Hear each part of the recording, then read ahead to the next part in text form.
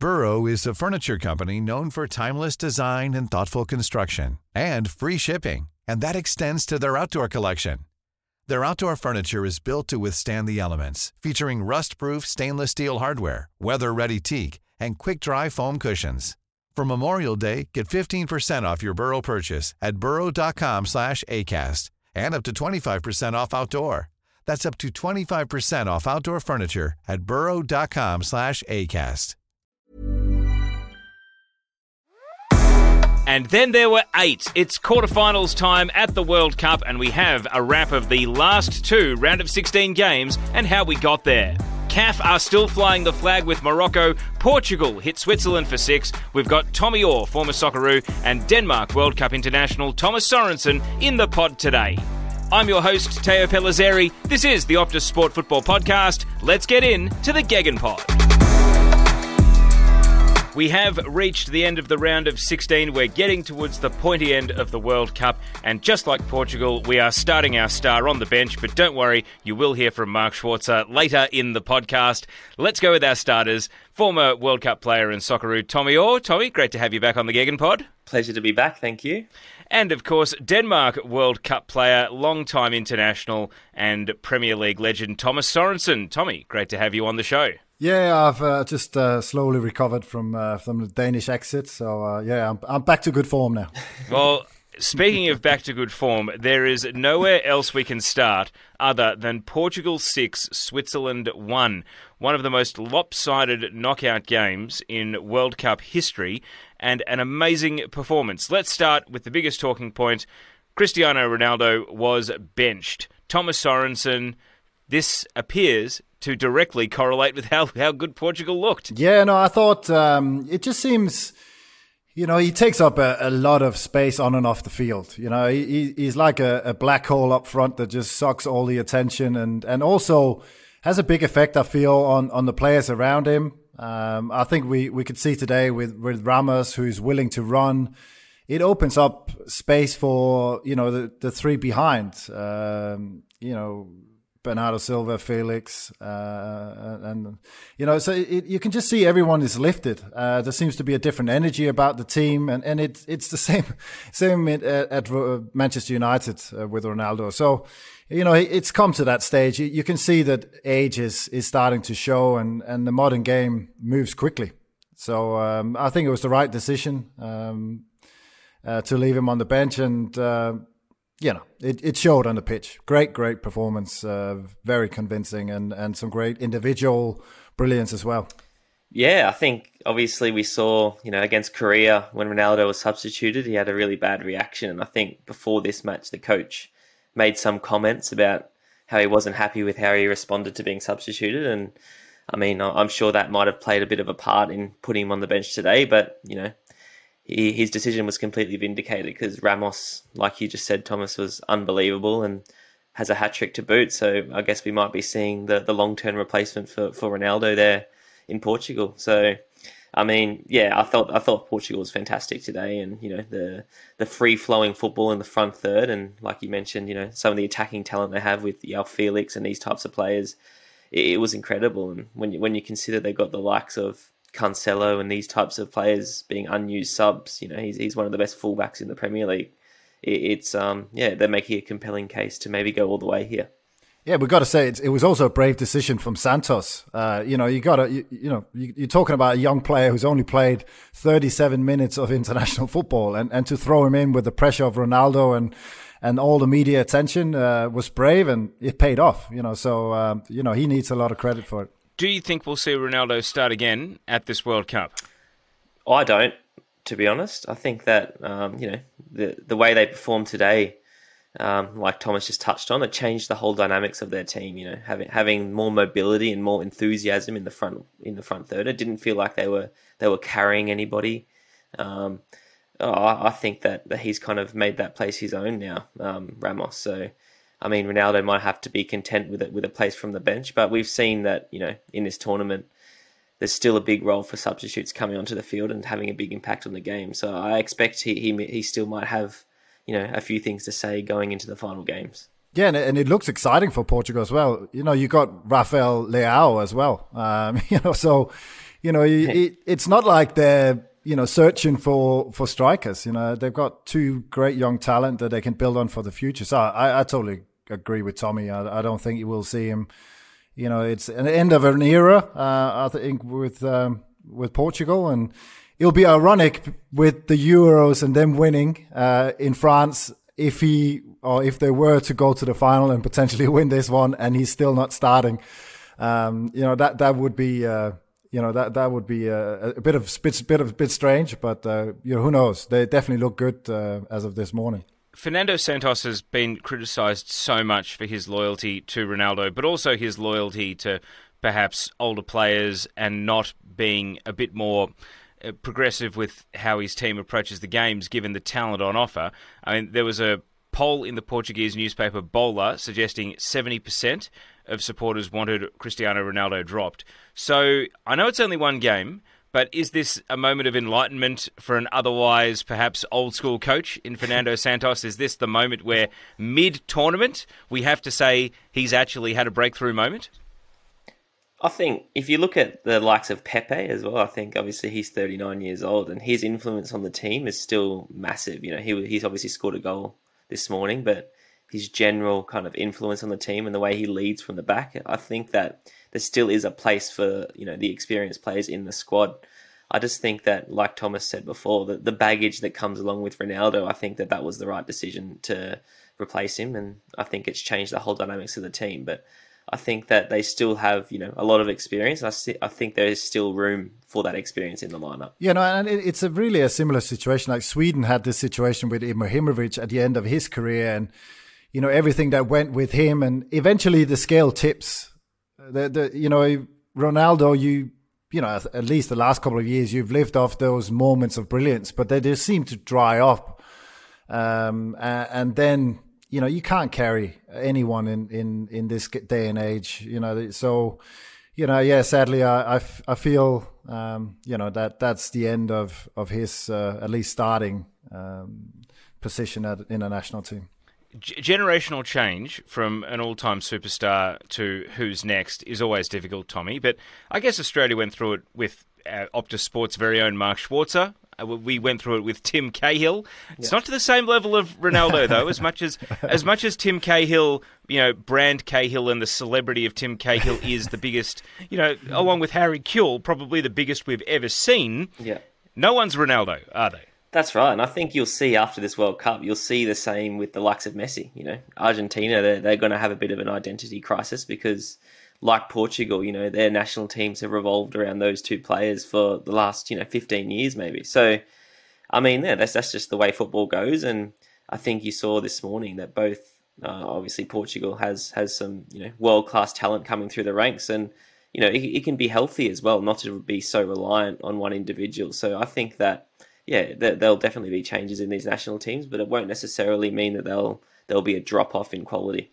Now, I have to feel for Mbappe here because any record that he breaks tends to be youngest since Pelé. But today, Gonzalo Ramos becomes the youngest World Cup player to score a hat-trick since Pelé in 1958 in the semi-final against Sweden. So, Tommy, does Mbappe come back and reclaim his youngest since Pelé crown, at least on that count? Well, I don't think Mbappe will finish his career with... I think he'll have a lot of records, so I think he can afford to lose that one, I think. Again, I think Mbappe, again, we've talked about his brilliance, and he's going to score. He's going to beat Klose's, I think, all-time goal-scoring record of 16 goals at World Cups as well. He's well on his way. I think he'll have a bit of a contest against England. I'm not too confident about France, but we'll see. With Mbappe in the team, anything can happen. But again, I think it's great, and fingers crossed for Pelé. Obviously he's going through some struggles, and so it's good that we are reminded of his brilliance as well and what he did for the game back in the day. Now, Thomas, when Benfica sold Joao Felix to Atletico Madrid, they made about £120 million out of it. Gonzalo Ramos is only 21. He's got 14 goals and 6 assists in all games for Benfica this season. We've been spending this World Cup talking about breakout players, talking about who's in the shop window.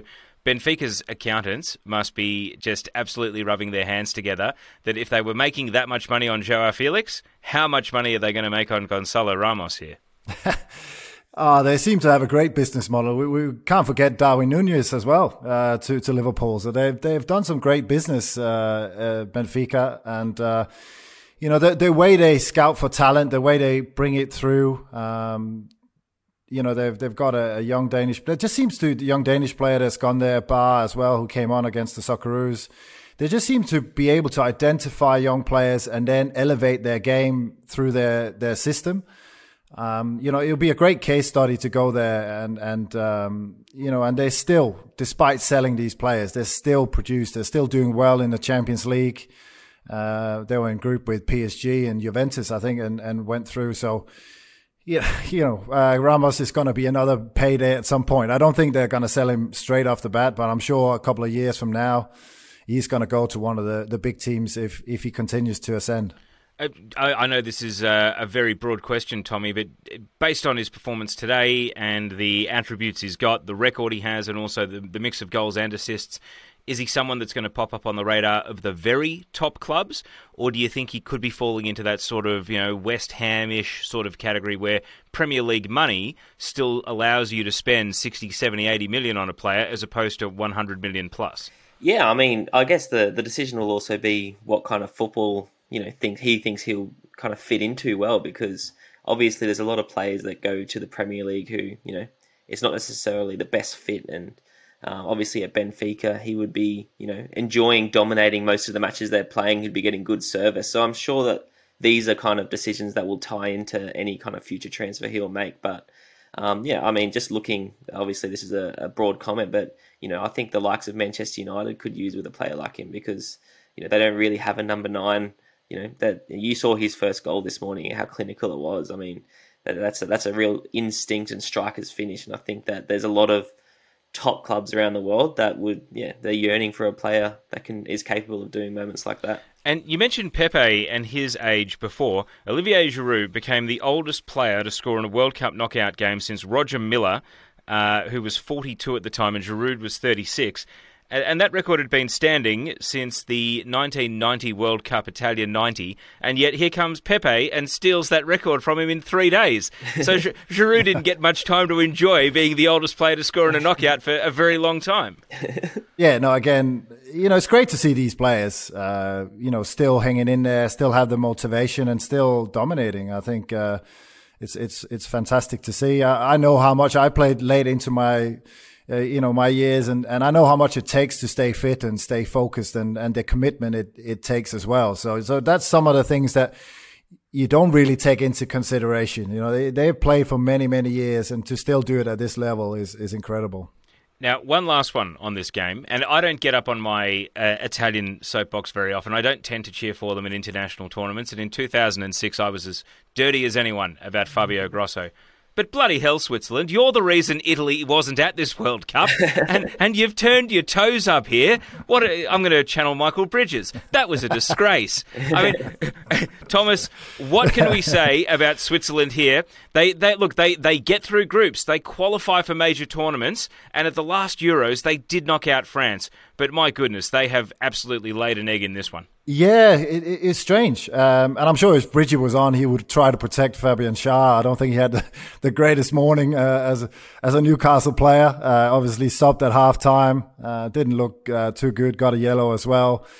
I thought they could take Portugal right to the edge. I thought they looked decent in the group. I tend to just, put it down to an off day. It's hard to explain because they were totally outplayed, outgunned at all levels of the game, and that's definitely something back to the drawing board, because it just leaves you with a bit of a bad taste. I'm sure in Switzerland, as you said, the way they finished their group and everything, they would have expected a lot more, at least to have taken Portugal all the way. Tommy, Switzerland's Euro 2024 qualifying group is Israel, Romania, Kosovo, Belarus, Andorra. That to me sounds like an unbeaten group. What can they possibly learn What can they possibly learn from this? Is it about the Nations League for them and the chance to play against top opposition? Because, they'll easily qualify for Euro 2024, and it's not until they come up against Europe's very best that they hit these hurdles. So what can they actually learn out of this World Cup experience? Yeah, I think it's. I think this morning's game, they obviously conceded 2 goals, and then all of a sudden they have to start chasing the game, and then they leave themselves vulnerable. And against an attack like Portugal, where they were scintillating this morning, there's every chance that the other team's going to run away with it. So I think that at 2-0 down, had they shut up shop a bit more, the scoreline could have been a bit more respectful. But it's one of those things. I think that. Switzerland is, if you look at their team on paper, and there's no doubt that they've got some world-class players, but if you're looking at comparing, the Portugals and these types of teams with them, I think that they do tend to overachieve. So it's like you said, they've got a favourable draw for the Euros, and they'll almost certainly qualify. But I think that because they overachieve so consistently, the expectations on them are probably a bit inflated, maybe, because being honest, I don't think they have the quality in their team to win these kind of tournaments, and the fact they keep getting to the knockout rounds is probably a good achievement in itself. You're listening to the Optus Sport Football Podcast. The Gegen Pod will be right back after this short break. Since 2013, Bombas has donated over 100 million socks, underwear, and T-shirts to those facing homelessness.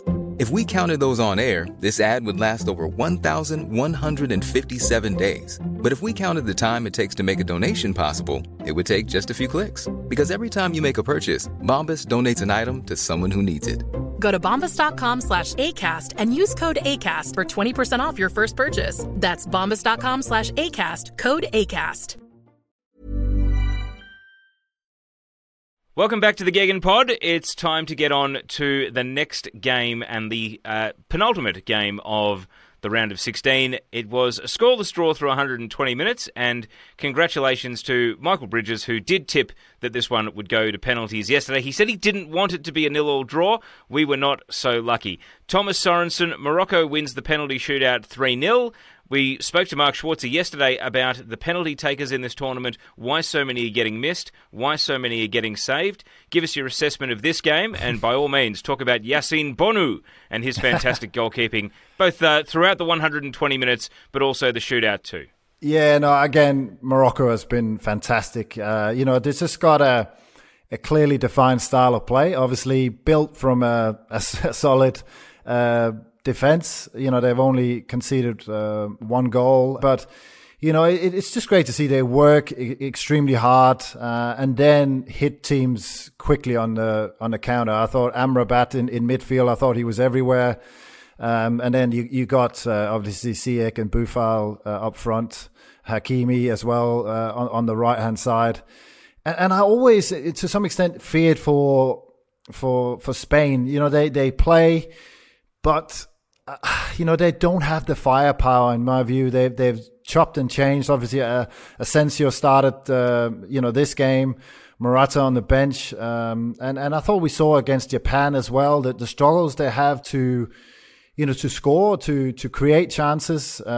Yes, I thought it was an anomaly that the first game against Costa Rica, and maybe it lured them into a bit of a false sense of security, because since then they have not had that cutting edge that other teams have had. And then, I got a feel for Sarabia. Obviously, he comes on, he hits the post with the last kick of the game, more or less, and then the next kick he takes, he hits the post again, and I think it just set a precedent for Spain. The pressure just came down on him, and Bono, fair credit to him. I thought he's had a great tournament. He had that game where he disappeared before the lineups, and the reserve keeper came in, but in all the other games, he's been tremendous, playing in Morocco, and I'm sure there's some big things for him now. He's put himself on the world stage and has come off big, like Livakovic did for Croatia yesterday. These are the big moments for goalkeepers. You haven't got much to lose, but you can become the big hero, and for sure he was the big hero and deserved it this morning. Well, let's get another goalkeeper's perspective and cross over to Mark Schwarzer in Qatar for his thoughts. Well, Bono, as we know him, and obviously the world knows him now, certainly after saving 2 penalties in the shootout against Spain. Look, I think he's been outstanding over the last couple of years, as we're saying here. Goalkeeper of the season last season in La Liga. So he's been well known. I think Sevilla is a big club. We know that this season they're having a bit of a nightmare run, but prior to that, European runs have been exceptional, and they're finishing in the top 4 to 5 teams in La Liga consistently over the last couple of seasons. So, it really depends on what happens with Sevilla this season. But I think if they can, stabilise the ship and get back to winning ways and find their way back up the table, then I wouldn't be surprised if he did stay. But again, it depends on what happens now in the latter stages of the tournament. Do Morocco go on and potentially create a bigger upset? Am I probably fair in saying if they beat Portugal? Because Portugal look unbelievable. And if he does that and he plays a big part in it, who knows? Then some of the bigger clubs may come knocking. But he's certainly shown that he's able to handle the big pressure situations and looks a very good goalkeeper. Thank you, Mark. And Tommy Orr, how about your assessment of Morocco's 0-0 through 120 minutes against Spain, beating them on penalties?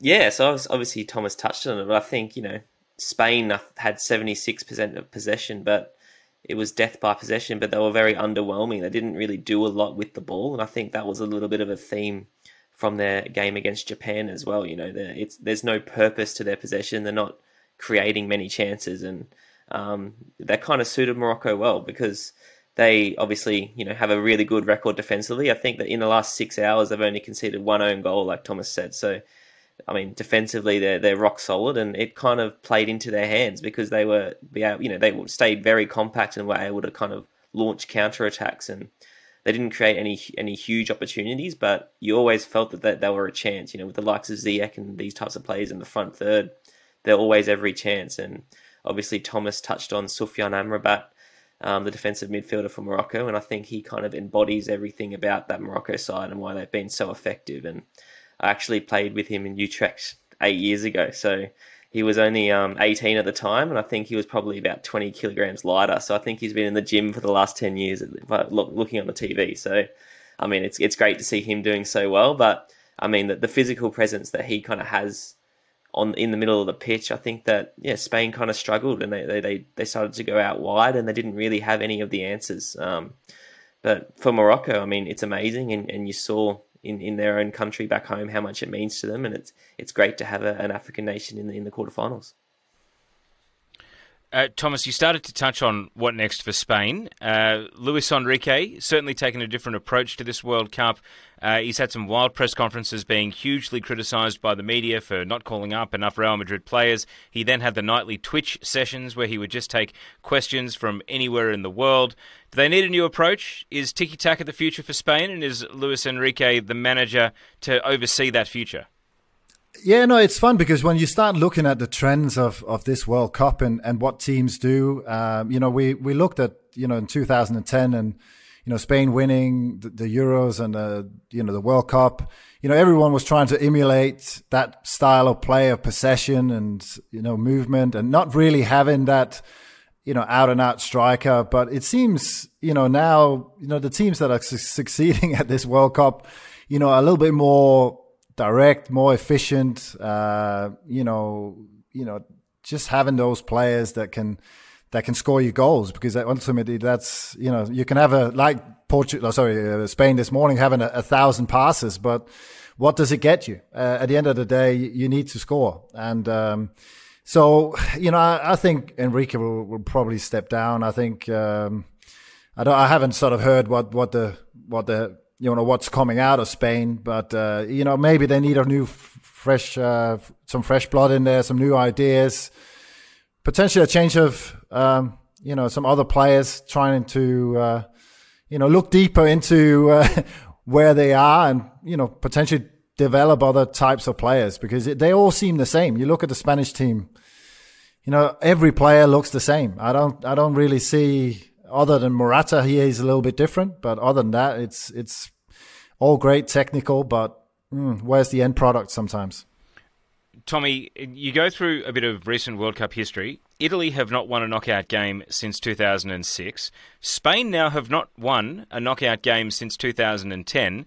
And obviously Germany have not won a knockout game since 2014. I mean, I know there's European Championships interspersed with that and Nations League now and, you know, the perception of these teams as being powerhouses. But it's three of world football's biggest teams and all of them have now embarked on their own streaks of not actually doing well at World Cups. Yeah, and obviously you touched on Italy, and obviously they did win the last European Championship, so they've had a little bit of success. But, I mean, it's definitely a bit of a change in kind of, well, it'll be disappointing for them how they fared in the last tournaments. And I think, you know, further to what Thomas just touched on with the I think that these days it's the football that's working in these tournaments is completely different to what it was 10 years ago. And I think he was exactly right in that the more pragmatic teams seem to be doing better, and that's typically not how those countries play, obviously Italy being the exception. But I think that, like Thomas said, it's going to be back to the drawing board for them, and I think they're potentially going to have a little bit of an identity crisis going forward and going to have to make some changes like Thomas just mentioned. Well, let's get Mark Schwartz's opinion on Spain as well. Schwartzy, what next for them? I'm not sure that Spain are any better than what we've seen so far. Yes, they got off to an absolute flyer in their first game of this World Cup, winning 7-0. And they looked absolutely insane against Costa Rica. I think it was just one of those moments. We've seen it over the last couple of years as well. They beat Germany, I think, 6-0 in Spain as well. I think there are moments when everything works for them, and obviously it's very difficult to play against them. But they're few and far between. And having seen this World Cup, watched them against Germany live in the stadium, yeah, they look great in possession, but with very little end product, with very little. They got nothing in the pointy end. They really struggled. Today was the same. At times they looked okay on possession. They caused Morocco no real great danger or threats, and that's the real worry. Is that with all that possession, they're almost like Spain or they're trying to play like Spain of 15 years ago, 10 years ago, except they had the players up front to score goals. They just don't have that now. So a bit worrying. Does Enrique continue?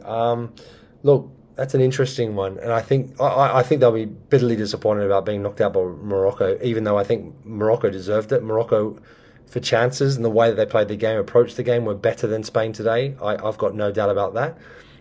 Spain certainly underperformed from what they've showed earlier on in the tournament. So it's an interesting one to see whether or not Luis Enrique does stay or not. I think he'd like to stay. It's whether or not the Spanish Federation will want to keep him and believe still in the Enrique way. I'm not quite so sure. Thanks to Mark Schwarzer there. All right, just to finish on this game, Morocco will play Portugal now in the quarterfinals. It's a sensational opportunity for CAF and African football. Some of the social media content coming out of Morocco is superb. You know, they've got huge crowds at this tournament. There's been a lot of talk about it being, the Middle East and the Arab world's first World Cup. So it is excellent to see a team from North Africa that's got this far. Is Portugal the end of the line, guys, or do you think that we could, for the very first time, see a CAF team in the semi-finals? Of course, the closest we've gotten was Ghana and that infamous game against Uruguay in 2010. It's never happened before. Is this going to be a first time ever? It's got to be interesting. When you can keep clean sheets, you always got a chance. And that's going to be still their philosophy against Portugal. I just think that Portugal, they just look more potent than Spain did, and it'll be a question. If they go behind Morocco, what do they do then? Do they have a plan B when they have to be more expansive, when they have to take chances? So that's going to be the key. Getting the first goal in this game will be even more important than any other game. And I'm sure Portugal will have a great look. They've got a template and see what to do and what not to do from the Spain game, and then they'll. I think it'll be a step too far for Morocco, but it's going to be a tight game for sure. Yeah, because I think if you look at who Morocco's kind of beaten so far in this tournament, obviously they drew with Croatia, but then they knocked out Belgium, Spain, so they haven't done it easy this tournament. So they've proven themselves kind of capable of beating the big teams. But I do agree with Thomas. I think this will be like a step too far for them. And if you obviously they went to penalties, and the physical kind of output they had to put into their game this morning compared to Portugal's, and with a short turnaround, I think that will play a role as well, because the energy and the pressing and how they kind of don't give the opposition any time on the ball, that's kind of been a really integral part of their playing style. And even just being 1 or 2% more fatigued than the opponents, I think that can make all the difference. As you get to this later stage of the tournament. So I think Portugal will be too strong for them. All right, 8 teams left. Quick fire answers. Who is winning the World Cup from here? Brazil. Argentina. Simple answer. You think Argentina? Ooh, okay. Well, I'm just sticking to my guns. I haven't liked what I've seen so far. Hey, I like sticking to your guns. That's good. Who is going to finish top scorer? Okay. I still think one of the Brazilian players. I still think they've got enough goals. I think they're gonna be too good against Croatia. Who is it going to be? Vinicius. I think he can still knock in 4 or 5. And who will win the Golden Ball? Who's going to be player of the tournament? Well, for Argentina to win, it has to be Messi. So I think just to double down, I think I'm going to have to go with Messi. I think Neymar's going to win it. I think he's going to have I was quite encouraged with how he came through the game the other day. And Brazil just look back to front, just look the best team. Unbelievable fluency in the way they play. And I just I've seen vulnerabilities in other teams. I think, you can look at France, you can look at England, you can look at Argentina, and I just see some frailties at the back, and Brazil just look really strong. I'll go with Neymar. All right, let's change gears and talk about something a little bit different. The A-League Men's starts back up this weekend, and of course the league is very well positioned to capitalise on the Socceroos advancing to the round of 16 at the World Cup. Let's start off this little chat with Mark Schwartz's thoughts on the return of the A-League. I'm not really sure how well the A-League clubs are actually positioned. I would like to think they're in a pretty good position. They've had a little bit of time. You would have hoped that maybe there were some plans thought about prior to the World Cup, and saying, like, along the lines of, hey, what happens if the Socceroos do well at this World Cup? They exceed all expectations. How do we capitalise if that were to be the case? When you look at the data, 65% of the men's FIFA World Cup squad were developed by the A-League academies. 21 of these players played in the A-League. 8 players are currently at A-League clubs, which is impressive. It really is. I think that's also because of the manager. I think the manager had a big say in that, Graham Arnold, in the type of squad that he wanted to pick, the type of balance he wanted to find. And I think, I think we'll see that the A-League will certainly, I think, gain an advantage from the Socceroos' performances, and they'll see an immediate response from the Socceroos performing so well at the World Cup, and so many players that are in the A-League at those A-League clubs. The question is, how do they maintain that? How do they hold on to the extra supporters? How do they tap into the extra excitement that surrounds the World Cup, the performance of the Socceroos, and take that into the A-League? And that's going to be the big challenge.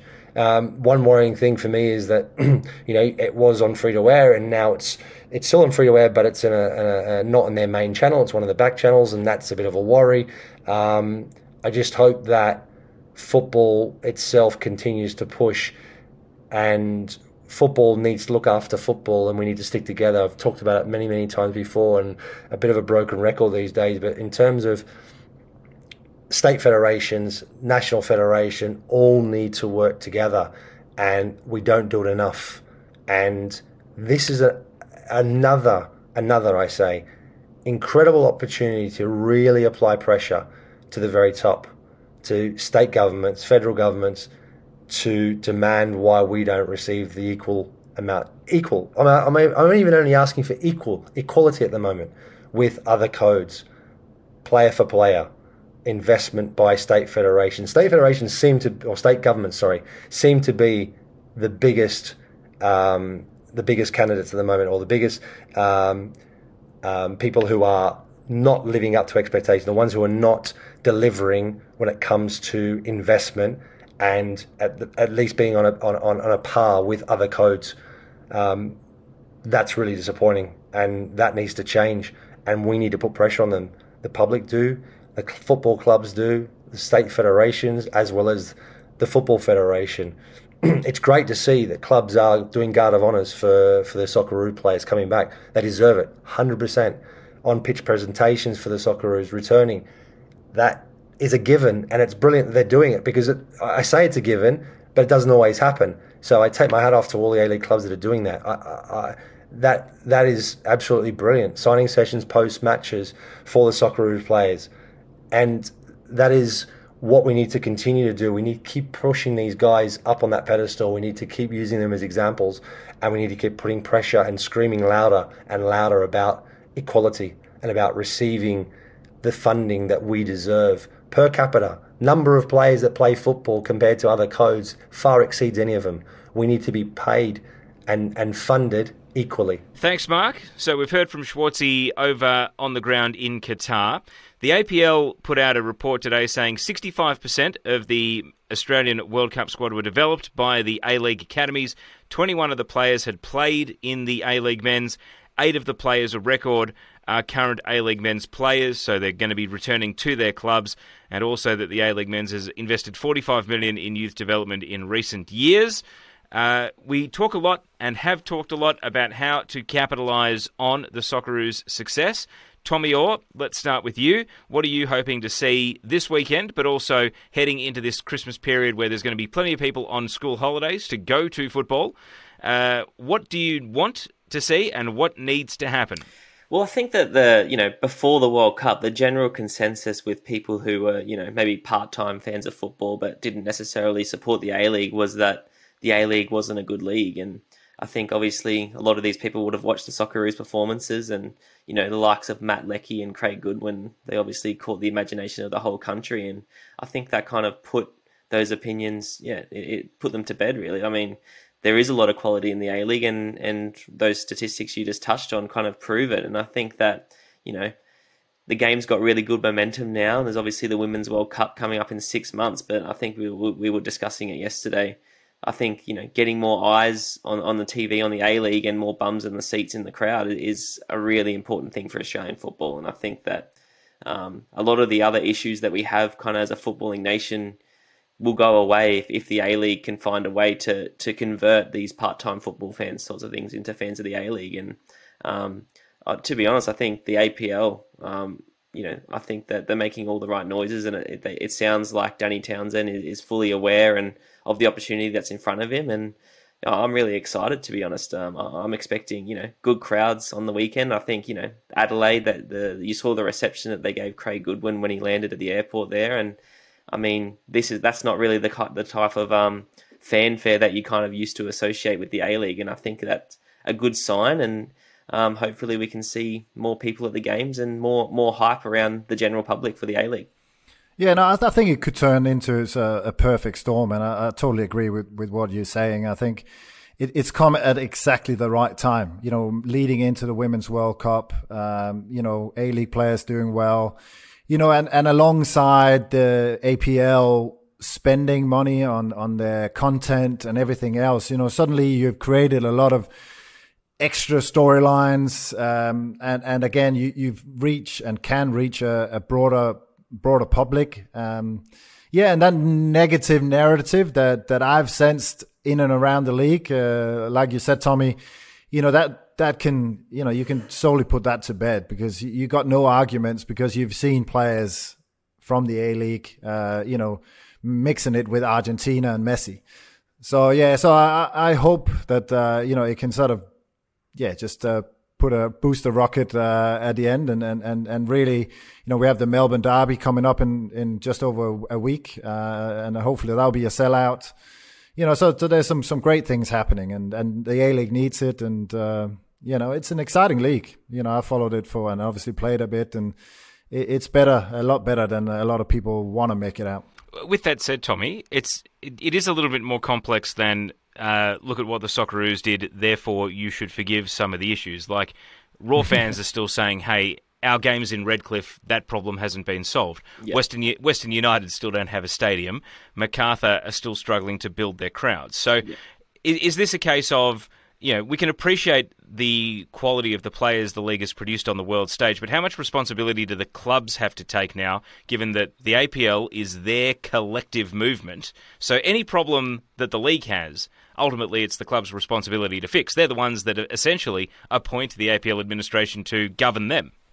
Yeah, and it's obviously in their interest to fix these issues. And I think Thomas just touched on it, where a lot of the narrative around the A-League and the criticisms are usually often to do with on the field, the quality of the football. And obviously we discussed how that's probably not a valid argument anymore. But like Thomas mentioned, the investment that the APL has started to make, I mean, I'm not sure that we've seen the fruits of that investment come to bear yet. And I think that, like Thomas said, it's the perfect kind of marriage now, because a lot of the cynicism or the criticism of the football is kind of put to bed, and that's coinciding with some great investment that we can hopefully see the benefits of in the next kind of 6 to 12 months. But I mean, there's no doubt there is still some kind of issues that need resolving. The Brisbane one is certainly one of them, and I'm sure the APL will be doing everything in their power to solve those issues. Well, one other thing for the A-League this weekend, there are Guards of Honour planned in Sydney, the Central Coast and Brisbane for some of the returning players, including on-pitch presentations for the returning Socceroos and also signing sessions post-match. And fans, we're hearing that there are going to be incentives to wear their Socceroos jersey. And this ties back into something that I think has also been discussed a lot out of the Socceroos performances, Tommy, which is that really what we've seen at Fed Square and now at Tumbalong Park in Sydney, the watch-along sites, they're going to apparently continue for the semi-finals and the final of the World Cup. But it's about also having that event sort of feel to more Socceroos games than just the World Cup. I guess we're going to get a litmus test with this Asian Cup in a year's time. I mean, do you feel as though the magic of the Socceroos being a major event when they play can extend beyond just being at a World Cup? Or is it the sort of thing that only a World Cup can get the people out on the streets for? I think it's a little bit of both, because I think that, I think it's been touched on. Arnie even said it in one of his press conferences. I think that nothing really brings the nation together like the Socceroos and the Matildas. It's a really good kind of snapshot of Australian society. It's a very multicultural team in the sense that everybody's come from different upbringings, and it's a really good snapshot of Australian society, and everybody seems to really get behind the team. But I think that the images we're seeing from Federation Square and these types of places, and in Sydney in the last game, that is the hype of the World Cup. I think it's going to be difficult to recreate that that level of fanfare for lower profile games. But at the same time, there's no reason that there can't be more fanfare than there was beforehand. And I think that it's kind of unrealistic to expect this in every time the Socceroos play. But at the same time, there's definitely perhaps some learnings that we can take from this and make the experience for Socceroos fans and Matildas fans more exciting, and incentivize them to come back to these kind of spaces to watch the match. Yeah, and I also think it's also about a change of culture, because it's not a natural thing. Football is not sort of ingrained as much as other sports, in Australia, and to have these experiences around football and for people to experience, to make football an event. I think it's something new, and we touched on obviously the Women's World Cup coming up, and local governments suddenly having to have to give into the demand of people. Hopefully, it's something that can just be a rollover to the Women's World Cup next year. Where people just get excited about, okay, let's get out on the street, or let's go and watch it together, and that's where you create the emotions and the attachment to the sport as well. So we can't overlook that it's it gives people an experience that that will hopefully have them hang around, and will slowly start to build as years go by, because it's a natural thing in Europe and everywhere else, but in Australia it's a new thing. So I thought it was great to see so many people on the street. Well, if you are getting out to an A-League game this weekend, or you are watching, make sure you check out the Macarthur versus Victory match on Sunday, because I hear the commentator for that game is going to be pretty good. All right, Thomas Sorensen, thank you for joining us on the Gegenpod once again. Hey, we get a couple of rest days now. We're going to have withdrawal symptoms, but we look forward to chatting to you again at the pointy end of the tournament. Time to get some sleep, I think. So yeah. Yeah. And Tommy Orr, it's been fantastic having you on the Gegenpod once again. Enjoy a couple of rest days, and we'll catch up with you again soon. Yeah, looking forward to the quarterfinals, so see you again soon. Yes, a big thanks there to Tommy Orr and Thomas Sorensen, and of course Mark Schwarzer, our man on the ground in Qatar. Make sure you hit subscribe and rate us 5 stars while you're there. If the World Cup has not been enough of a football fix, don't forget that WSL is live and exclusive on Optus Sport platforms. My name's Teo Pellizzeri. Thank you for your company on today's show. Don't forget, Amy Duggan will be back as host on the next Gegenpod, so make sure to hit subscribe so you don't miss a drop. This has been the Optus Sport Football Podcast. Thanks for listening.